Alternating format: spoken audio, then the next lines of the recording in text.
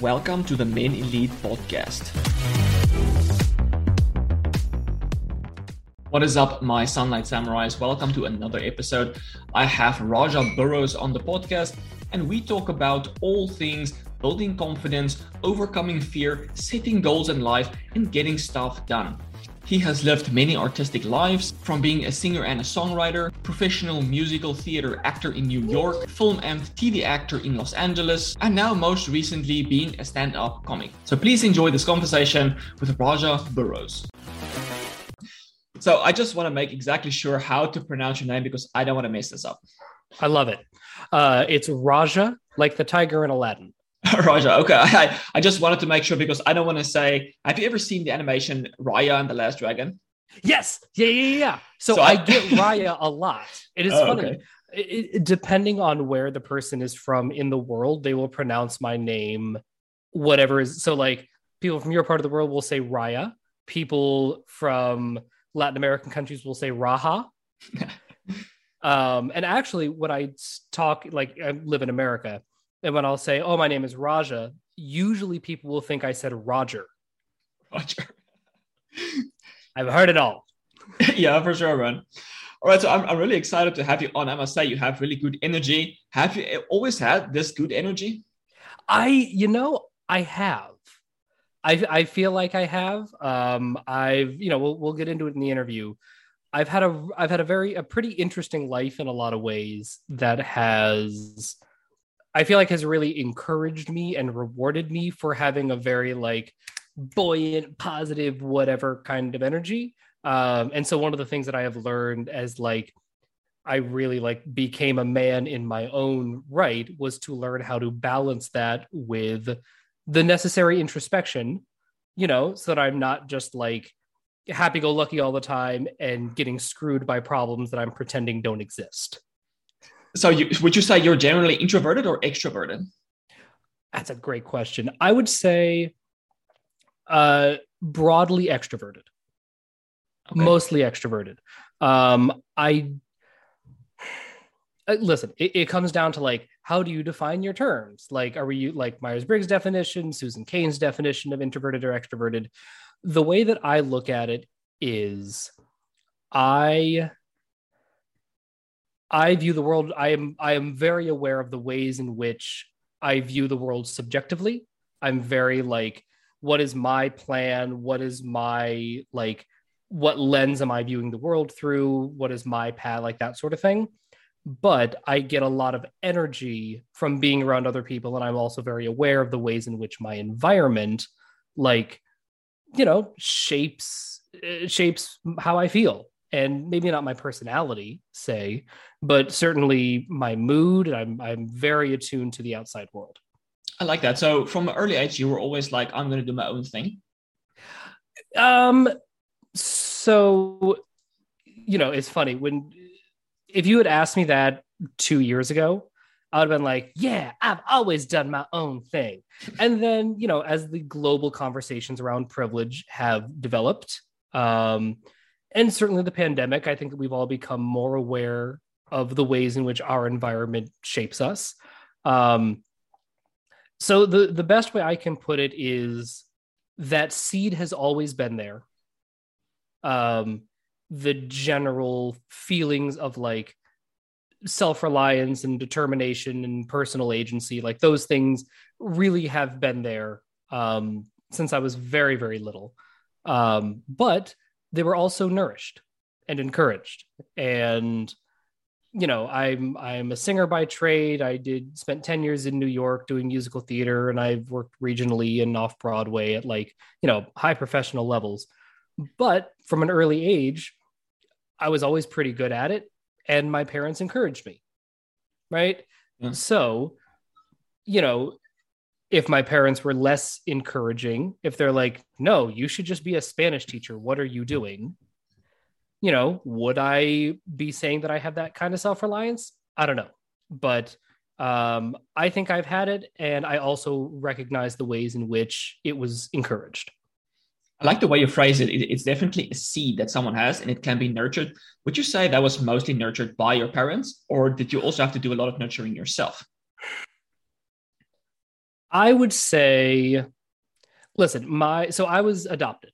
I was born in India in like not the greatest of conditions. I was born prematurely. When I came over to America, I was 8 months old and weighed 8 pounds. Like I was the size of a newborn, bilateral ear infection, pneumonia, like the works. Um, and then, miraculously, I got healthy and developed an immune system. And now I'm like a perfectly normal, healthy, whatever kind of person. Right. Um, I think that in those early years, my parents were so instrumental in, really being attentive to me. And again, they had the resources to be very attentive to me, and just really sort of trying to give me the best life that they could. Right.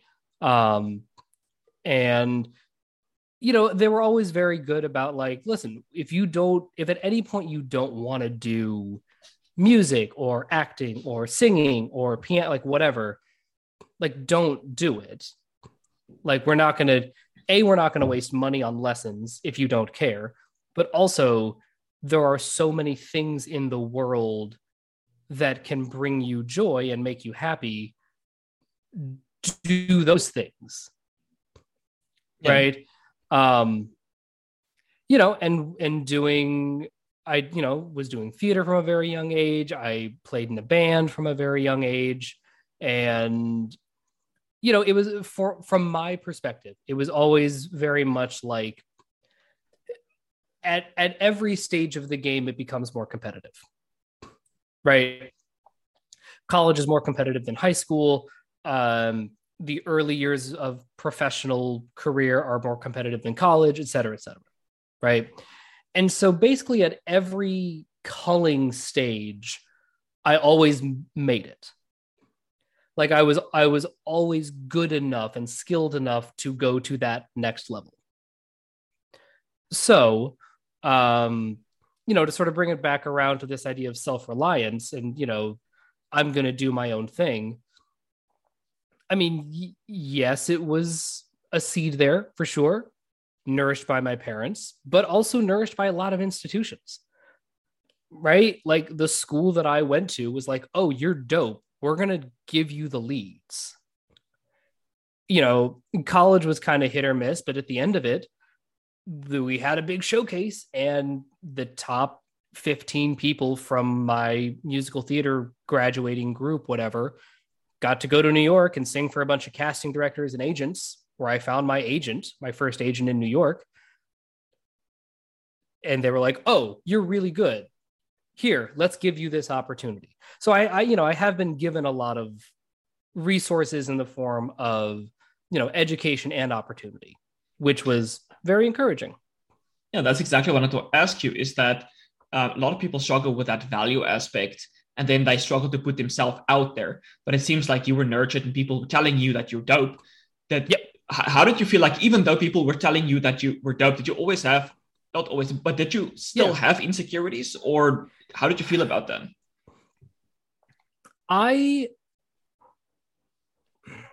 Insecurities, that's an interesting way to put it. I've always felt really good about my skill level. At everything I've ever done, I've never doubted how good I was.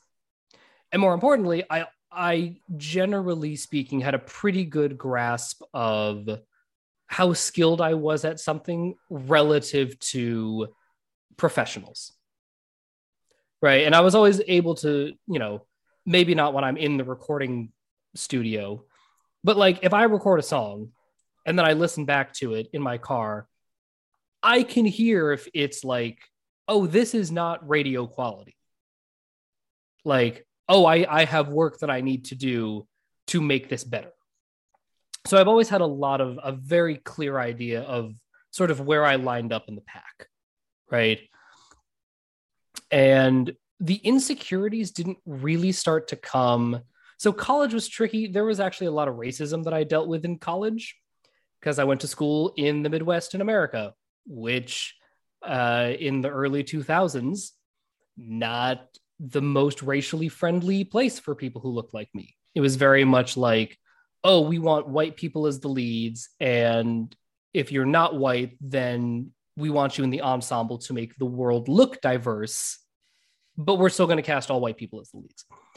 But again, at the end of that, I got this huge opportunity and I found an agent and I moved to New York and it was great. So I'm like, okay, sort of.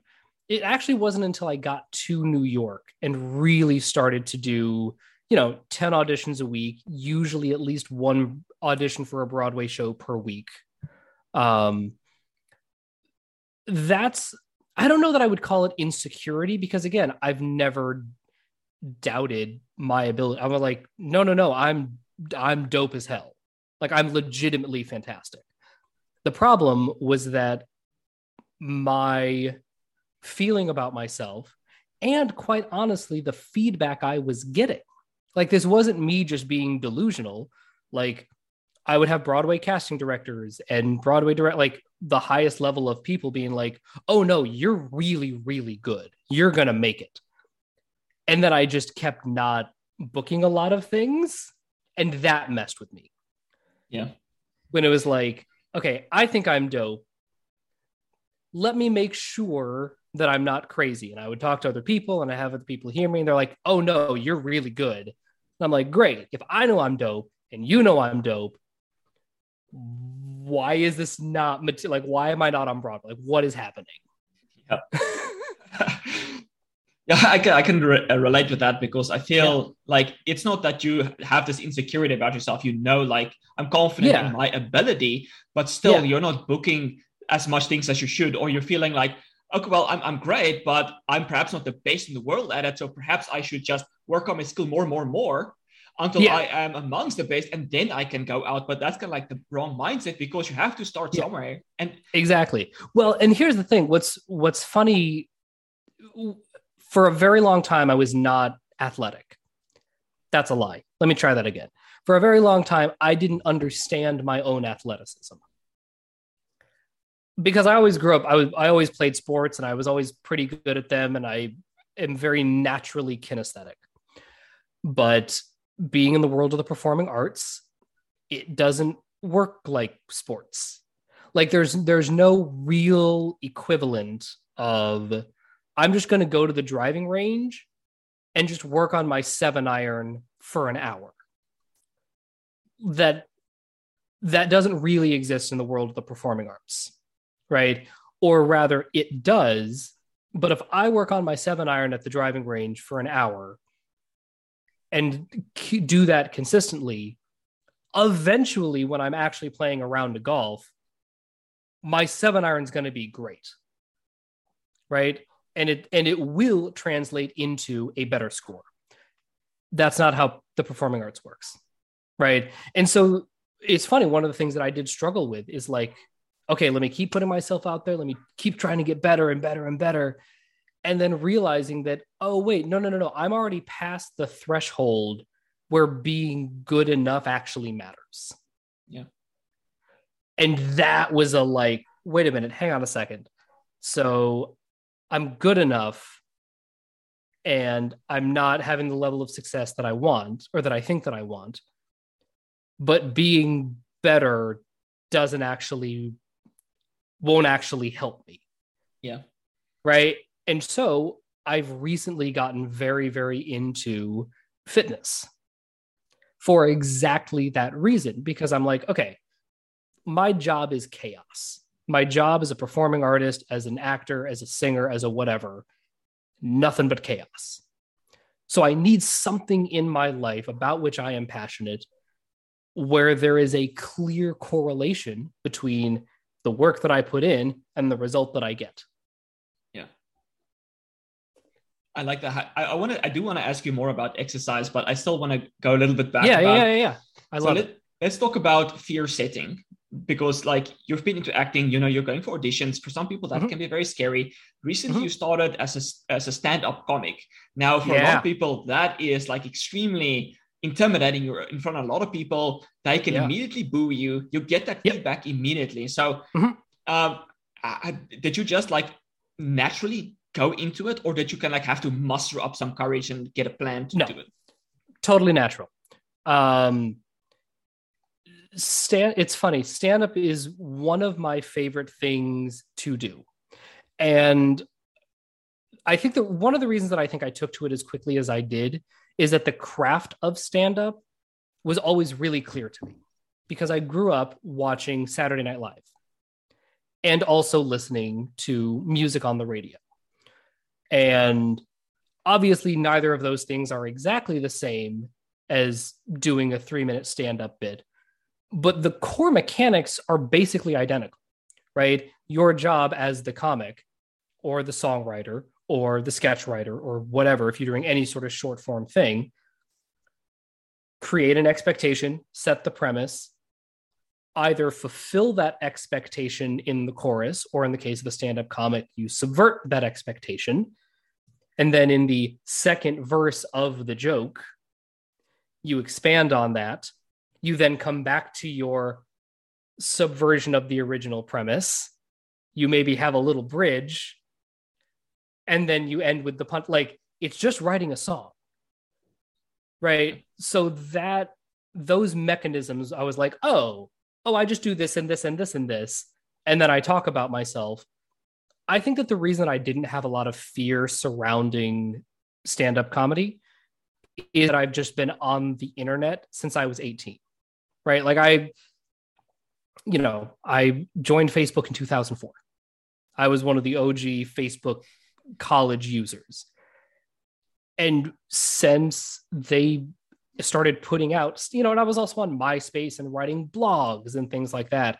So by the time I got to stand up now, when I'm 35 or whatever, I've already had so many years of quote unquote putting myself out there that at least on that level, it's very difficult to embarrass me or hurt me or to, whatever.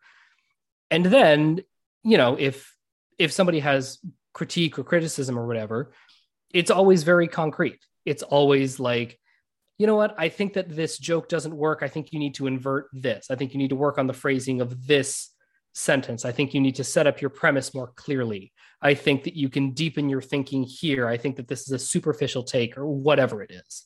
Right. But that's just shop talk. That's not personal. Yeah. So have you ever like had a bad experience where you were either like immediately booed or something that could have wrecked your confidence a little bit?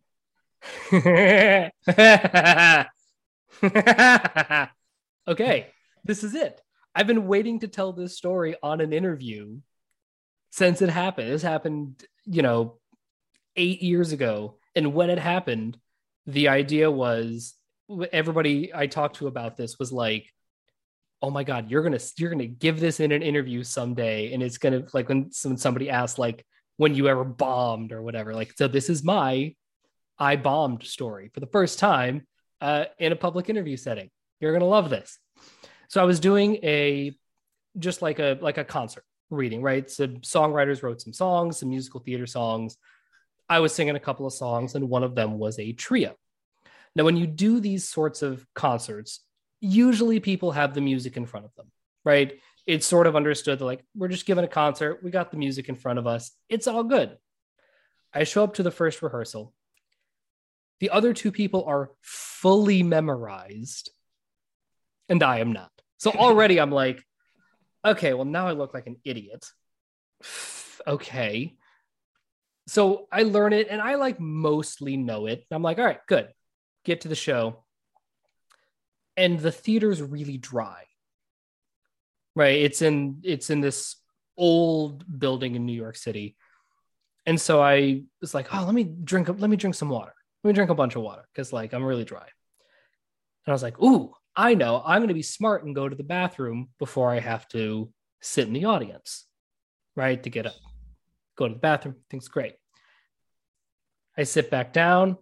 5 minutes later, I'm like, oh, I need to go to the bathroom. Yeah. Like, very badly. And my song is not for another 12 minutes. Okay. All right. Fair enough. It's fine. We're good. So I get up, and for whatever reason, and to this day, I don't know why, all of my pages were completely out of order. And like I am a professional. Like, I don't make mistakes like that ever. Like, that's just not a thing. But on this day, on this fated day, my pages were out of order. So I get up there and I have to pee like crazy. And I sort of am like, okay, we just got to get through this. We're not even going to think about it. We're just going to read what's on the page and just sight read and just hit it and hope. First page goes great. Second page goes great. I flip it over and I look and it's like page 7. I was like, oh no, that's not even close. Like, here's the thing, if it were page 4, right? Because I printed it on 2 sides, I'd be like, oh, oopsie, let me just flip this page over and then page 3 will be on the other side. Nope. I mean, it was like 1, 2, 7, 8, 4, 5. I just stopped singing. Yeah. Like, I just stopped. I was like, there's no rescuing this. I just need to stop, stand here like an idiot, reorganize my pages in front of everybody while the other 2 people cover for me. Yeah. I finally get it together. We finish the song, and I've never crashed and burned. Nobody booed. They were all very nice about it, but it was very clear that, like, oh, he messed up bad. Like, he was not even close. Oh my gosh, man. So how did you recover from that? Like, what was your mental process to get out of it? Or was it just like automatic? Yeah, no, it was very much a like, oh man, that was wild. Oh, well, I'll see you at the audition tomorrow. Like, it's not, and it's funny. I've been thinking a lot about, it's funny that your podcast talks about like being elite, right? And I've been really thinking myself about like, what does eliteness consist of? And what does eliteness mean? And maybe the biggest defining characteristic, I think, of those who I would consider elite is with a foundation of excellence, for sure, right? Like, you have to have a baseline of being really, really good. But it is the like, how quickly can you process what happened and recover? Right? Because you don't want to just blow past it. Yeah. Right? You don't want to be like, oh, well, that sucked. La, la, la, la, la, la. Right? Because then you might make that same mistake again. Right? You have to take that time to go, okay, let me take 30 seconds to just logically debrief what happened. Figure out, like, where did I mess up? This and this and this. Okay. This was kind of just a perfect storm that I couldn't dance my way out of. Okay, fair enough. All right, that's a thing that happened, and then I can move on from it, right? I looked at the situation, I go, okay, let me just be a little more prepared.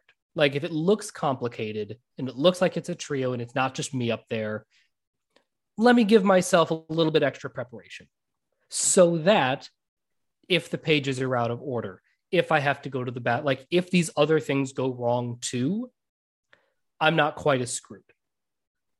Right? Yeah. But that whole process, 30 seconds to a minute tops, and there's no emotion involved. There's no judgment. There's no, oh, I should have done this. Oh, I screwed it. No, that doesn't even enter into my head because it doesn't help. Yeah. So just to make it clear, you do stress, right? I stress a little bit. Stress is maybe the wrong word. Maybe nervous, like nervous. Yeah, no nervousness. there are so few times when I really have felt like nervous or anxious or uneasy in any sort of like professional setting. The times when I feel nervous or unsettled are like in personal situations when you have to be really empathetic and like listen to somebody who has to tell you some bad news, or like if I accidentally hurt somebody with something that I did and then I have to just like be vulnerable and be really present for them to share how what I did made them feel. That's what's nervous. Yeah. For me, right? But I think that's also, I mean, anybody would be nervous in that situation. But those are really the only times that I'm like, ooh, I do not know how this is going to go. Yeah. So can you, my good sensei, please coach my audience on how to get that state of nervousness? Yes. I got you guys. I got you. And ladies, if you're listening to this as well, I got everybody. Here is step one. The more you can frame thoughts as observations, that is really step one, right? The whole thing of like, when you have a thought, notice the thought, don't judge the thought. I know that is everywhere. I know that everybody says that, but like, it's so true, right? So I'll give you, okay, so we're talking about our mental state, right? But I want to give you a concrete example because I think it's a little easier than like just talking purely abstractly, right? So I mentioned I'm into fitness. I'm, trying to slim down. We're getting into summer. I want to start booking more roles and putting myself out there professionally. But I gained a little weight during COVID because there were no gyms and I was not in the great mental state. What are you going to do?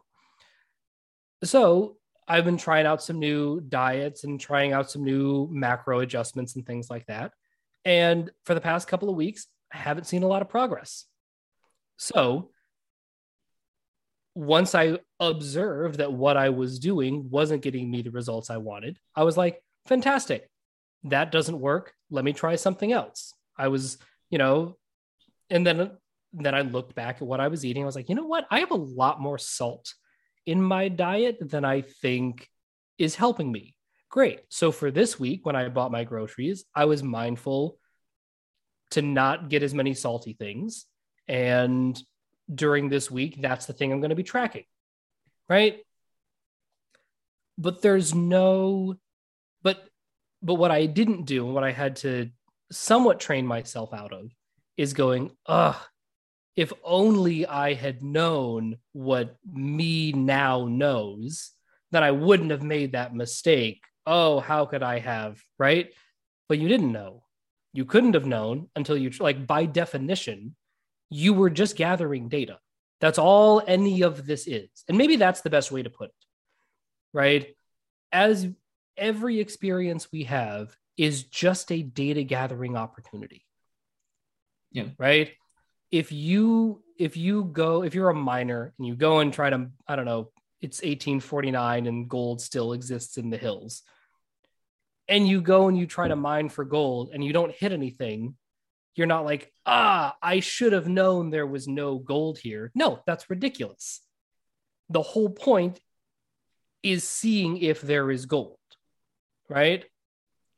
What you don't want to do is go, oh man, I've been here for 4 days and there's no gold here.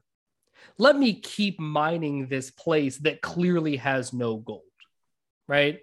And so the quicker you can recognize, like, oh, this thing that I'm doing isn't working for me. It's not serving.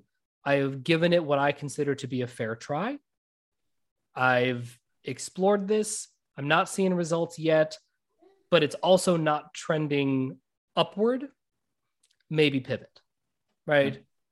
Which is different from results are coming slowly, right? Because now, if it's like, okay, I'm seeing results, but not as quickly as I want. Fantastic. I love this.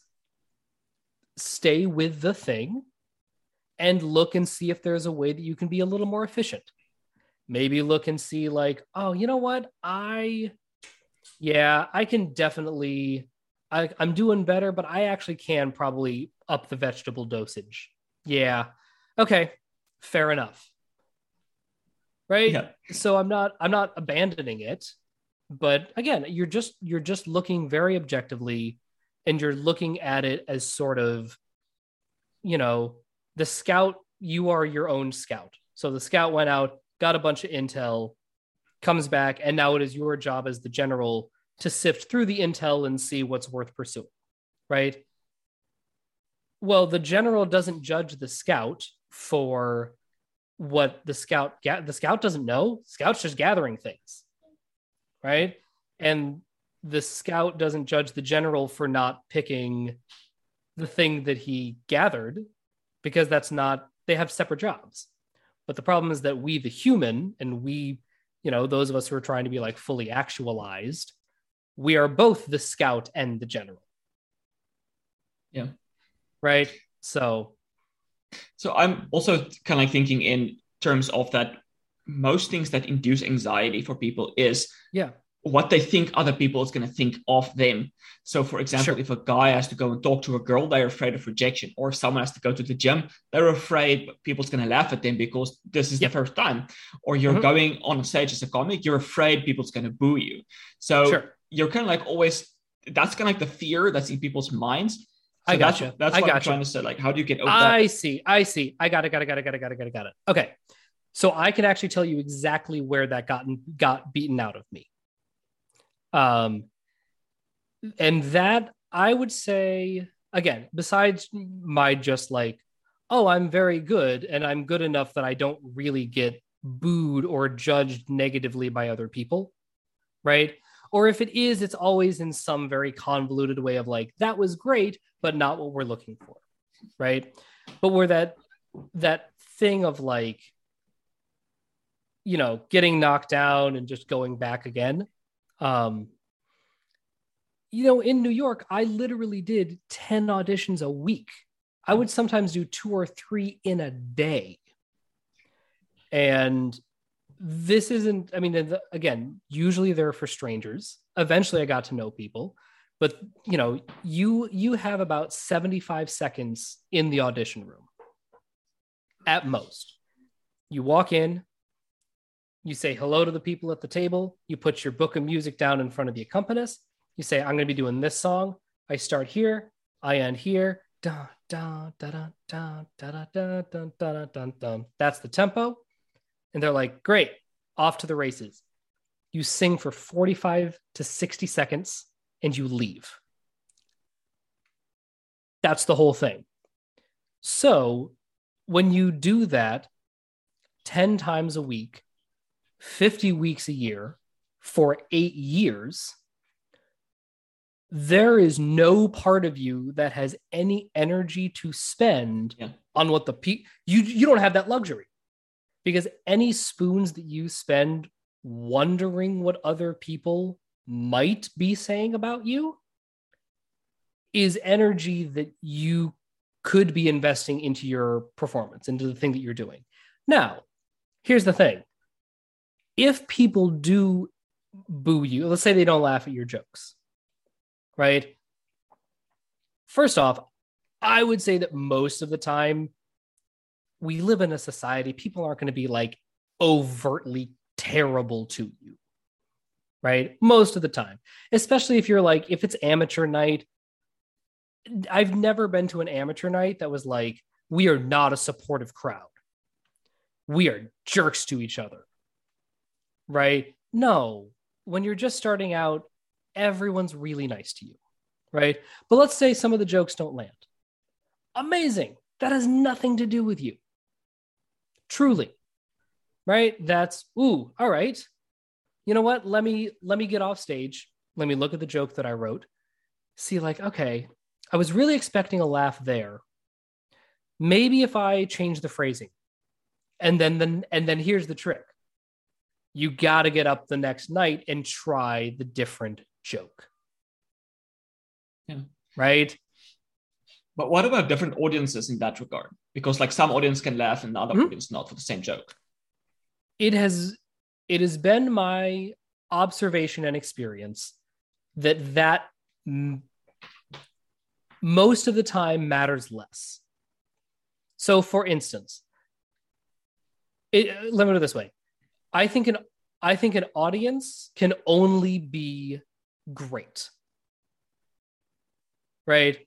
Rarely are you going to have an audience that's just like everyone's in a bad mood, no one's laughing at it. Like, and here's the thing, that happens so infrequently that like I would generally assume that there's something because I can't control if the audience is good or bad, right? So that's not even in my consciousness because I can't control it.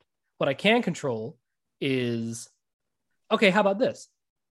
Let's say you have a really dead audience, really bad audience, and Chris Rock comes on stage.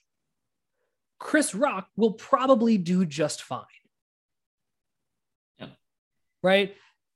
Kevin Hart can walk into basically any room, and if he does his job well, he can win over a rough crowd.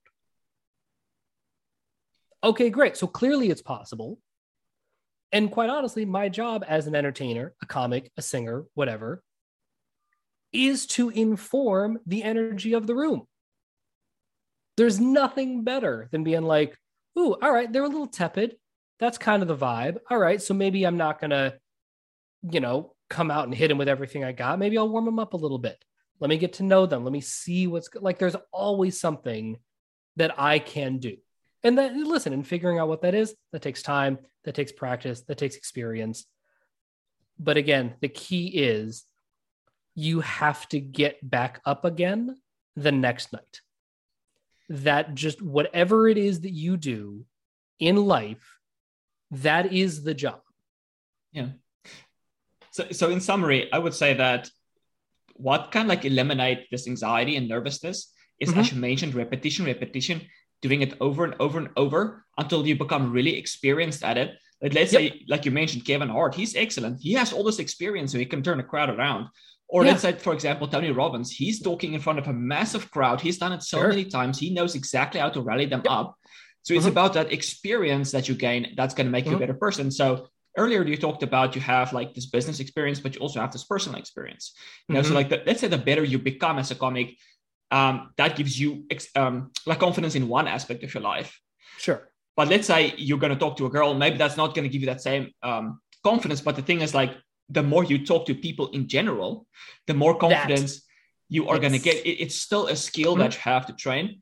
And I exactly wanted to ask you this, is that I think the best way to train a skill is that you talked about as a comic, you bold, let's say, for example, one night, the next night you have to go back on. So a lot of people like, I tried it, I failed, I'm going to stop. But the thing is, like, the best way to learn something is because you're forced to do it. You have to do it. Yes. Yeah. No, absolutely. And being able to go, it's the sort of thing where it's like, okay, if the first time it doesn't go well, but you're interested, right? Do it again, right? Give it a few times. Like you have, give it a few times to be like, do I even like this? And if you like the idea of it and you're like, I don't know, man, there's something about it that's worth pursuing. That's where I, when I see a lot of people, when they let their anxiety get the best of them, that's what breaks my heart, is when they let their anxiety get the best of them in spite of being interested and wanting to, and thinking that there maybe could be something here, right? That's what breaks my heart, which is different from, I did stand up once and, I don't like anything about this. Great. This is not my ministry. And even that's not a bad experience. That's you tried something and you're like, okay, I know this isn't what I want. So this is going to help me clarify what I do want. Right. But let's say there is something that you're like, I'm interested. There's something about this that I really, really just like, but I'm scared. I'm nervous. I don't know. On some levels, the repetition's really, really important. just to get accustomed to, doing badly, right? Or learning or whatever it is, right? But also by doing the repetitions, you learn the patterns. Like at this point, if you asked me to write a sketch, right? Like for SNL or whatever, I could give you the bare bones structure of any sketch, any song, any stand-up routine, whatever, just because I've done that kind of thing so much. And so when you get that kind of, repetition and experience, that's sort of what you end up leaning on.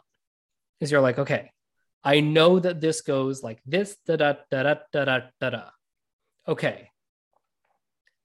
And I think that is sort of where you can start to build your confidence, is through that predictability.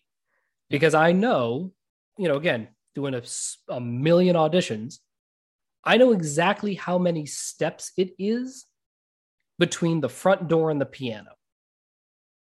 There's no awkwardness. It's smooth. I go step, step, step. When my body is open and facing the table, I go, hey, how's it going? I don't break my stride. I like that stuff just gets so smooth. But you have to give yourself the opportunity for it to get smooth. Yeah. Have you ever found that we talk about like this experience that you gain, and it almost can sound like the predictability is what gives you confidence. But what if something unpredictable happens? I can assume that you still maintain that confidence because you're so oiled into doing this whole thing. This is again, real thing that happened. I was doing a show once. This is like an off-Broadway, like basically as professional as it gets in a lot of ways kind of show. It was like, the idea was that it started off Broadway, and if it went well, it would transfer to Broadway. Like that was the goal of the show. That did not end up happening, but it was treated with very, very seriously, huge budget, everything. And I remember the opening number is this really complicated, like props and this and that, and people running on and off stage. And it was a very spectacular thing. And I remember one night, about 2.5 weeks into the run, 3 weeks into the run, I glance off stage and I see that one of the props isn't set. Right? Now, it's not my responsibility to set the prop, which means that I can't. So you don't touch props that aren't yours. That's just the rule. Right?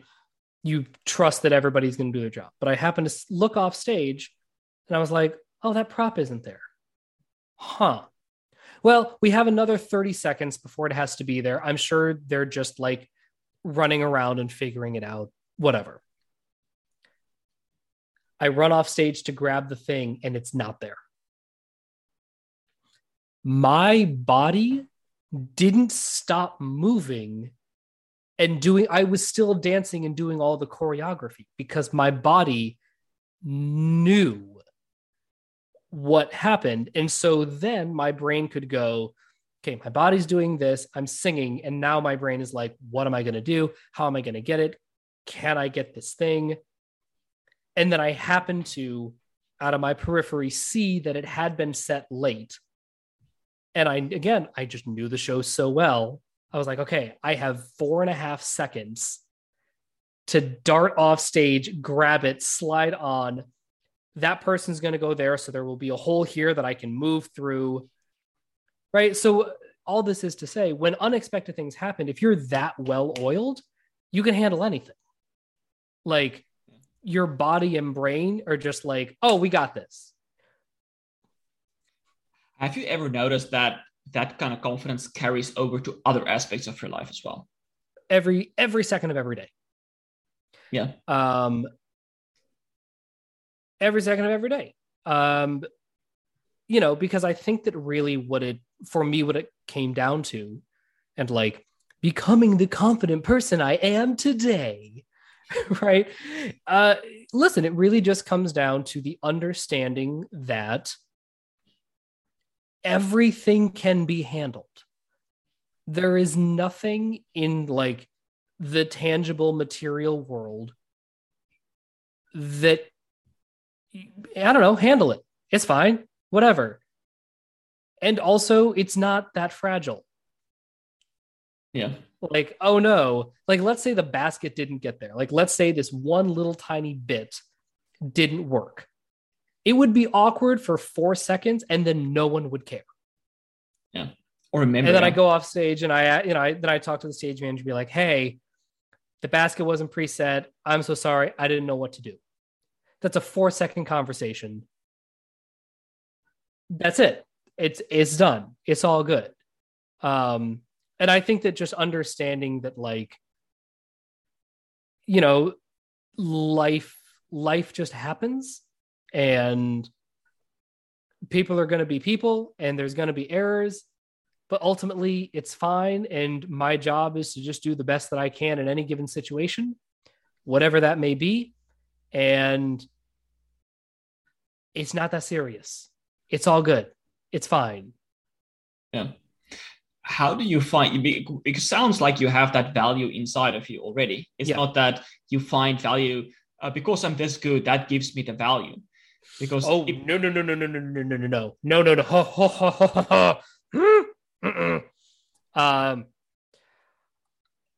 So what are we in? We're in April of 2022. So I am now, as of this recording, I am now over 6 years sober.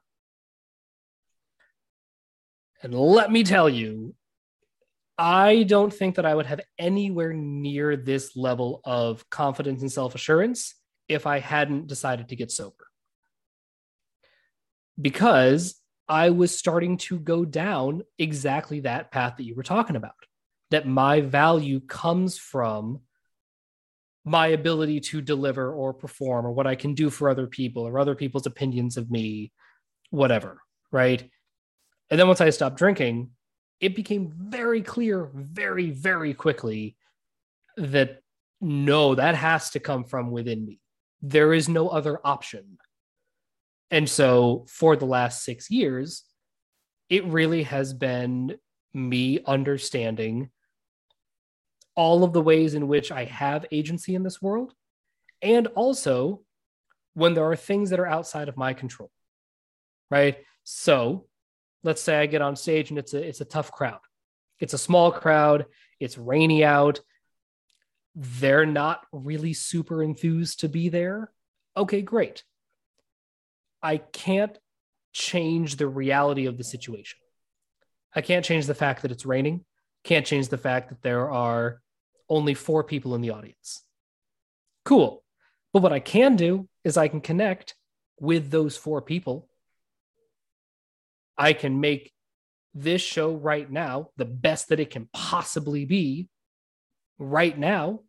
Of course I can. And listen, whether or not I succeed at that, who cares? It doesn't matter. The point is that I try to make the best of any situation. I definitely want to talk to you more about becoming sober, but a quick off-topic question. How do you enjoy your coffee? So today, it's funny that you mention it. Today, I'm doing something a little different. I've been experimenting with a bunch of different kinds of milk lately. I finally, this time I'm trying the higher protein milk. I put in a little more than I wanted to. Usually I'll go with a little bit of creamer and a little bit of sugar, because I need a little bit of the cream to cut the bitterness and just a little bit of sugar to make it fun. Yeah. And how do you enjoy the coffee? Do it make you anxious, or do you just Oh, I see what you mean. So I will say that I do drink decaf. I drink decaf when it's hot, and decaf espresso with lattes and things. I do like cold brew. I do like cold brew. Doesn't make me super jittery, weirdly. But yeah, no, my mom drinks tea. She is a major, she'll drink, 3 cups a day of tea. She just loves it. And so growing up, I drank decaf tea with her, and I never liked it. Yeah. Never been a tea guy. I don't know. And then in college, I started drinking a little coffee because that's what you do in college. I don't know. But I was like, oh yeah, no. Like my palate, like I really like the acidity. Like the acidity and the bit, like that's what wakes me up with the heat. I don't know. I like it. I'm a big fan. Have you ever noticed that your diet makes a difference in how you feel in terms of confidence, your creativity, maybe brain fog, nothing? I'm telling you, man, it's annoying how much diet affects my mood. Like, it's the kind of thing that everybody has been telling me forever. And especially with the pandemic, I'm like, oh God, they're so right. Because, listen, during the pandemic, I just moved to Los Angeles. I had gained a lot of weight when I was in New York. I had probably gained 20 pounds over where I was like really comfortable being. And got to LA. I started working out more, was doing well, lost a bunch of that weight kind of right away. And then the pandemic hit. And then everything kind of went out the window, but I was still sort of maintaining. And now the things are sort of starting to get back to normal and I'm, figuring different things out. I mean, I noticed it within a day. When I eat really tight, right? When I'm like,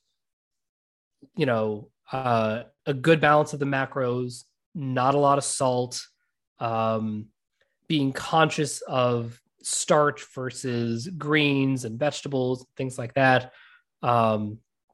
Focus on protein and just like, I don't know, like the stuff that you're like, no, my body obviously wants this. Yeah. My mood is like double what it is compared to the days when it's like, you know what? I think today might be a 12 taquito day. I think, you know what? No, we're just going to eat the whole box. And that's going to be all the food that I eat for the day. It's just going to be taquitos. And then I'll eat a salad tomorrow. Right. I feel it immediately. Yeah.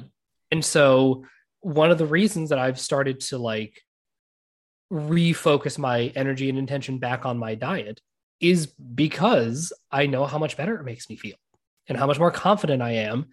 And, as we've talked about, I don't have a lot of like anxiety or nervousness, but listen, I definitely struggle with a little body dysmorphia for sure. I'll look at myself in the mirror. I was axe throwing with my girlfriend yesterday and she took some pictures and I was like, okay, that's a butt. That's what my butt looks like. Okay, fair enough. So I do have sort of those, again, I wouldn't necessarily call them insecurities, but certainly like, the how I see myself doesn't always line up with my physicality. And I can, if I feel myself a little heavier in the midsection, like, yeah, I feel that because I have to physically carry that weight around with me. And I don't feel as light and I can feel my glutes working a little harder to get upstairs or whatever it is. So yeah, no, I feel those physical effects very, very keenly. The first thing that I work with people when they come to me, for example, anxiety or depression, or they have brain fog, they lack creativity and those kind of stuff. It's like, let's get to the diet. Let's make it very easy to digest. You talked about the vegetables and starches. That's a big thing. And like, some people are sensitive to starches, it's best for them to eliminate it. Or let's say, for example, they're drinking milk and they feel that opioid effect, they get brain fog from it. It's like, let's try A2 goat milk, for example. Yeah. And it eliminates that opioid effect. So I feel a lot better. So it's really great that you like intuitively alter your diet like that. Yeah. So I started, we talked about like, being athletic and whatever. So I got sober in 2016, started to lose some weight. And I've always been like, you know what, I want to get back into like working out or doing something. And I got a big promotion in my job a couple jobs ago. Was making a lot more money kind of overnight. I was like, you know what? Fancy gym membership, personal trainer, we're doing this. I have the money. Let's go. And once I started, it took me a few months to like ramp up to it and to like just get accustomed to working out multiple times a week.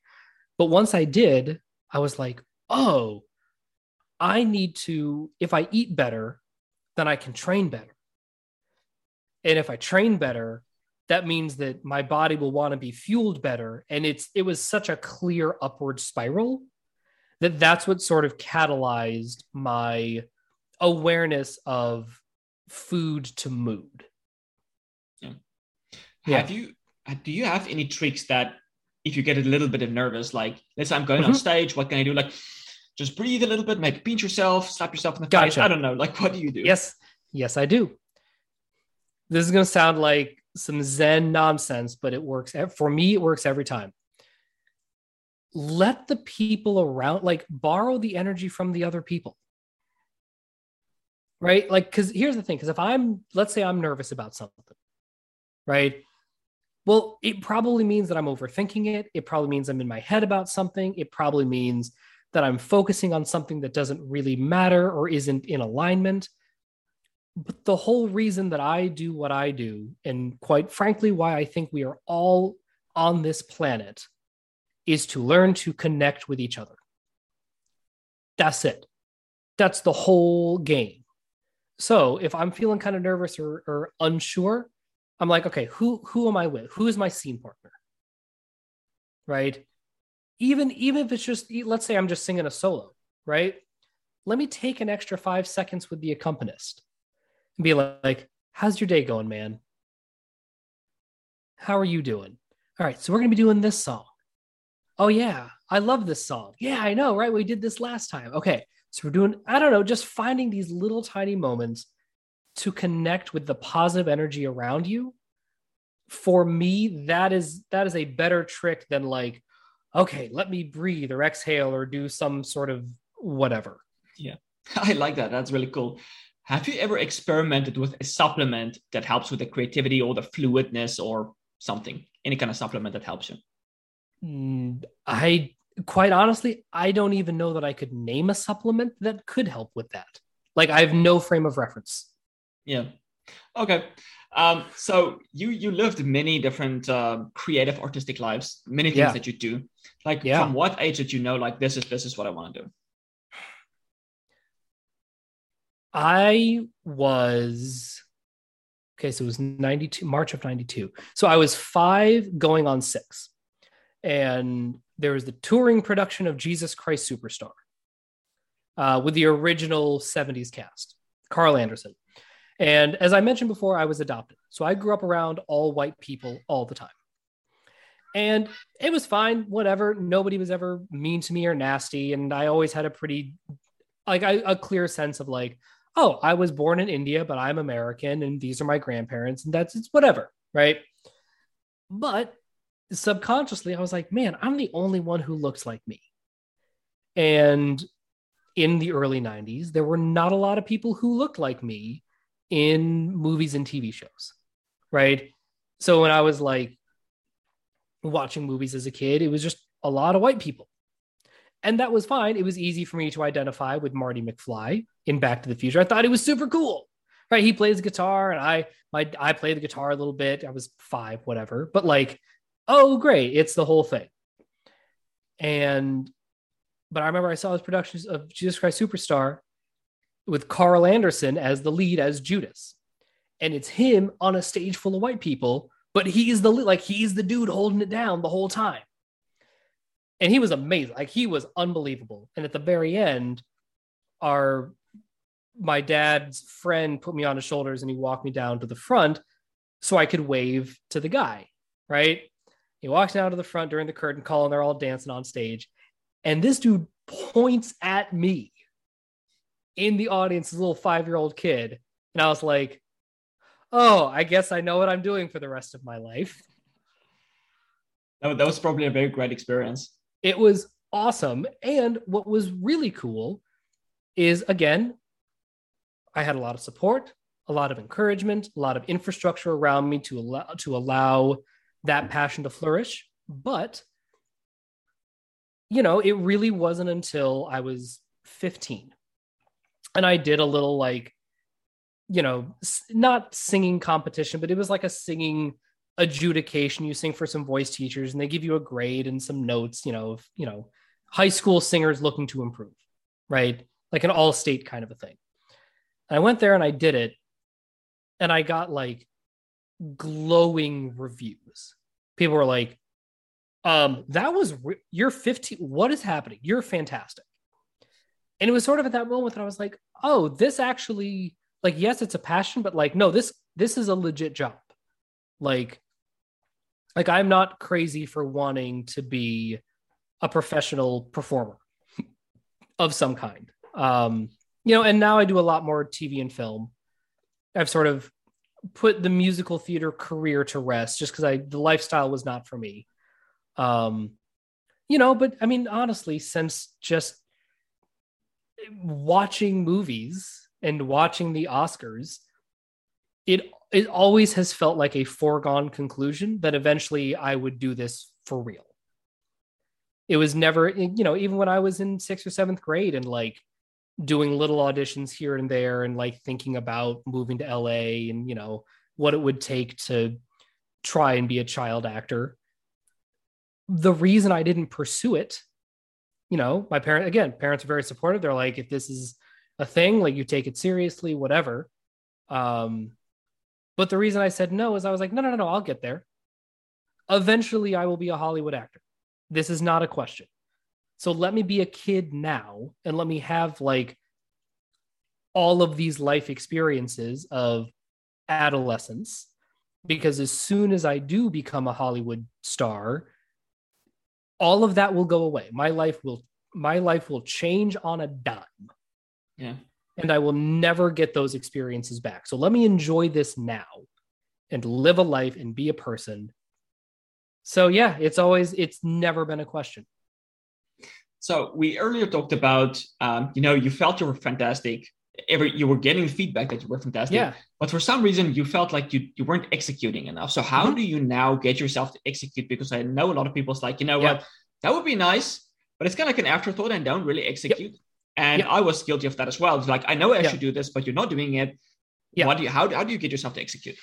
That's a great question, because it goes, for me, it's less about, because I can always execute in the moment. 90% of the time, like my consistency is very high. The reason I wasn't booking things is because I didn't actually want to book the things. I don't actually like doing musicals. Yeah. That's why I wasn't booking them. That's it. That's the whole game. And all of the shows that I would be in callbacks for, if I didn't want to book the show, I just wouldn't give a good audition. Like, it's just that simple. Whether consciously or unconsciously, I would not do my best work because I didn't want the prize at the end. So I have learned to be really, really clear about, okay, anything that I want to do I want to do it at the highest level, right? If it's my profession or my passion or whatever, right? So that takes a lot of work, time, dedication, sacrifice, throw in whatever buzzwords you want. They're all true. So I got to do the work beforehand to make really, really sure that this is the thing that I actually want. Because if I actually want something, I'll just do it. It just happens. But where I get screwed up is doing something that I think I should do, or that other people want me to do, or that will look good on a resume, like all of the nonsense that doesn't matter. That's when I don't execute. That's when I only give it 85%. And when we're talking about Broadway shows, 85% does not cut it. Yeah. Right? So, but when I'm really aligned to be like, oh no, I want this, like, done, then I'm 95 to 100 in my sleep. That is good. I have a few questions, but I feel like it's a little bit like all over the place. So I don't know exactly it's all good. how to phrase It's all it. good. I got you.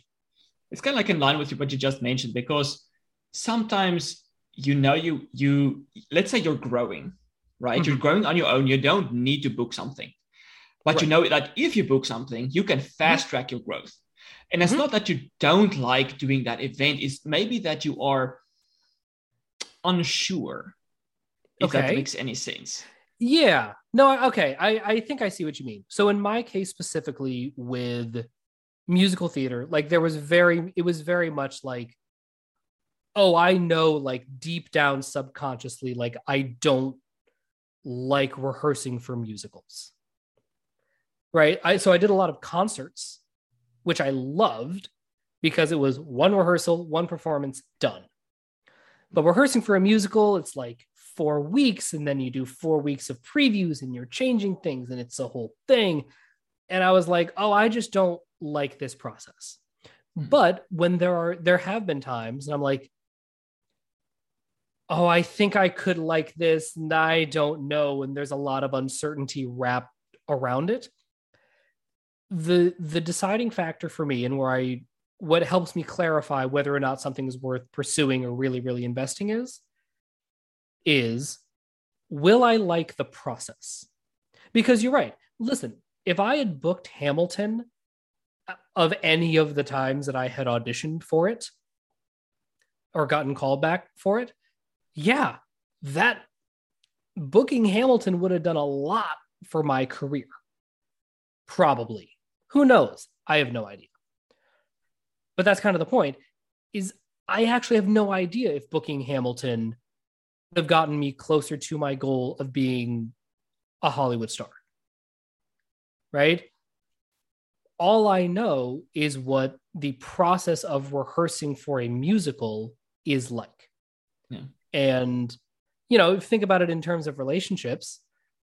You don't know how any given relationship is going to end up, right? You don't, whether it's a personal relationship, a familial relationship, a professional relationship, because other humans are involved and they are humaning along with you, right? So all that you can really invest in is the process. And if you like the process, if you're like, you know what, I don't know where this job is going to lead. Me taking this job, I have no idea what's going to become of it at the end, who I'm going to meet, how it's going to change my life. But I know that I like going to this office every day. I know I like the work that I do, and I like the people I work with. You know what? That's good enough for me. Yeah. And I would assume like the job that you do, you might not like every step of it. But let's say Sure. you like 90%. Like, what is that determining factor for you? Yeah, you know what? That's a really, really good point.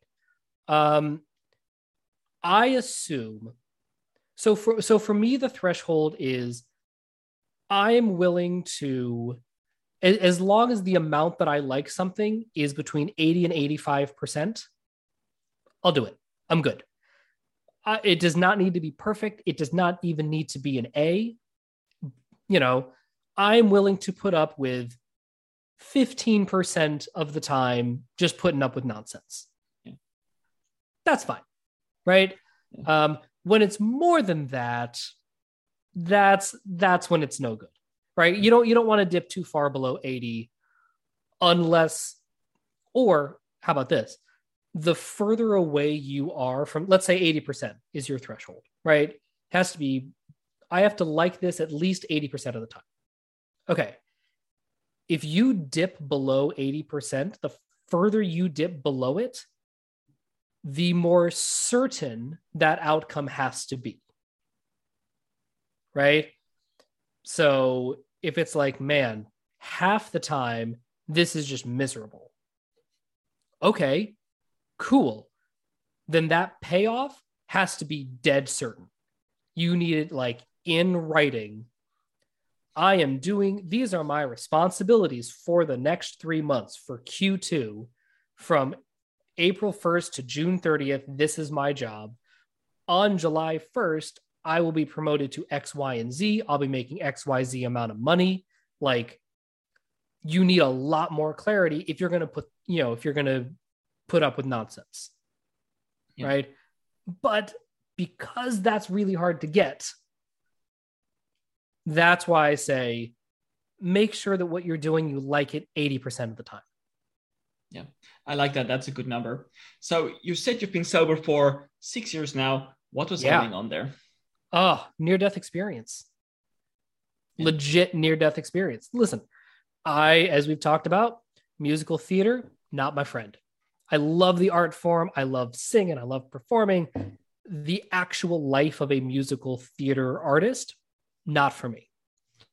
And, I struggled with drinking in college because, again, especially at the time, I was very like, go, go, go, go, go, go, go, never stop, never stopping.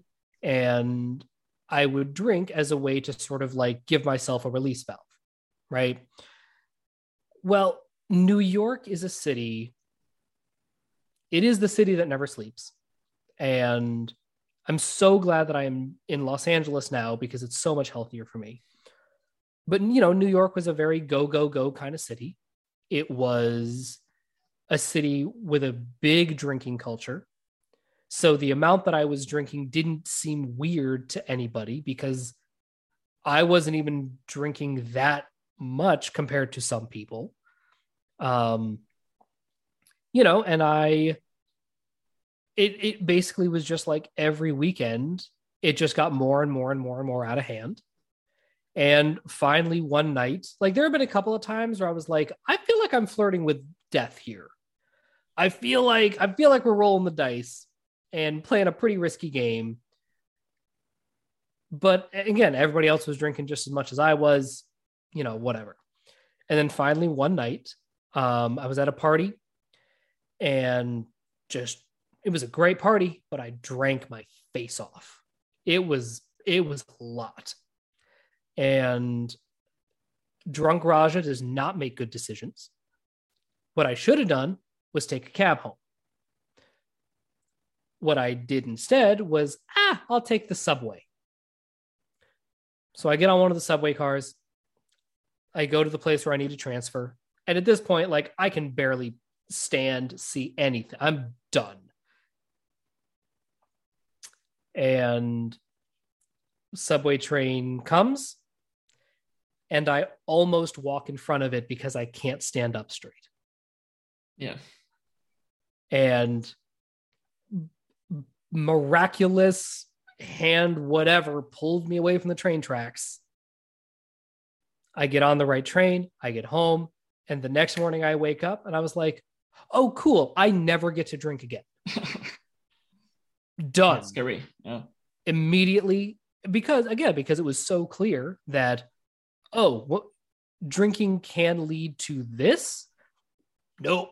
And also, it was also around the time that like Hamilton was really big and I was auditioning for it and there was a lot of hype and I don't know, I felt like my career was about to take a big step in a positive direction. And I thought back to all the movies that I watched growing up and all the TV shows where you have kind of the screw up alcoholic drug addict person who gets famous before they work out their inner demons. And those movies do not end well. Yeah. Right. And I was like, no. I don't want that ending. Yeah. Like clearly there's some stuff that I need to work out inside of me. And I want to make sure all of that's worked out before I get famous, because I don't want to be locked into whatever person, because they say every celebrity talks about this. Once you become famous, your personality gets locked in most of the time because you have so many enablers around. I remember when I did the very first time I was on a professional film set filming a TV show, and it was like for NBC, very fancy, like as big a budget, as whatever. There were production assistants whose job it was to hold our phones when we were filming and then give them back to us between takes. Like that's what he was doing on set. And I was like, what? No, dude, I don't need my phone between takes. It's fine. You're good. And like, and you'd be like, that's awesome. Like, can I get you a water? Can I get you like something from craft services? Like, there's anything you need. Like, I'm here for you. And I was like, it's, and finally I was like, you know what? I would love a water whenever you have a second. He was like, you got it, man. And I was like, what is guys? But I mean, here's the thing. I am so lucky that I had my first experience in that kind of environment as a grown man. Yeah. Because if I had that, if somebody treated me like that when I was 22, oh my God, I would be the worst human alive. Are you kidding? Well, I really appreciate you sharing that story. I'm really glad you're okay. I am sober. too. Yeah, man, that's crazy. That would have been very unfortunate event. Yeah, very unfortunate.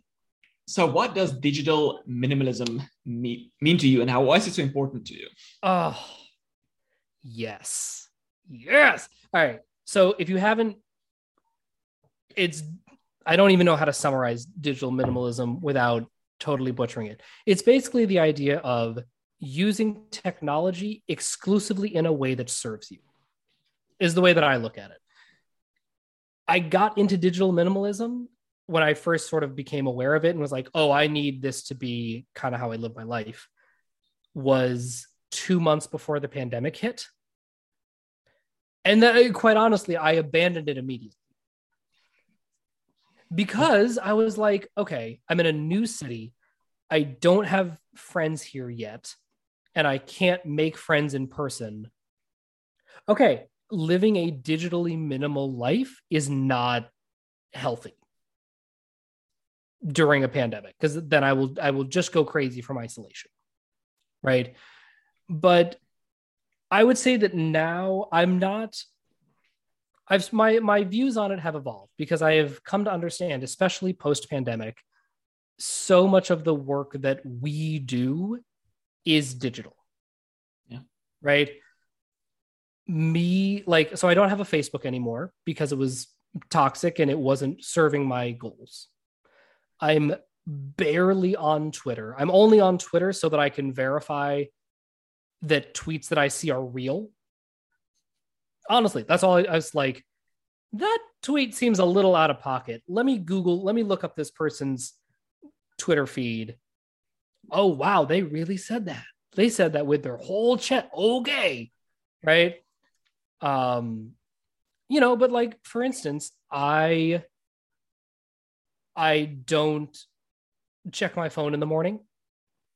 I don't check my messages in the morning. I wake up, go to the bed. I do all my morning routine. I do like a little meditation in the morning, and then I will turn on my phone. Right.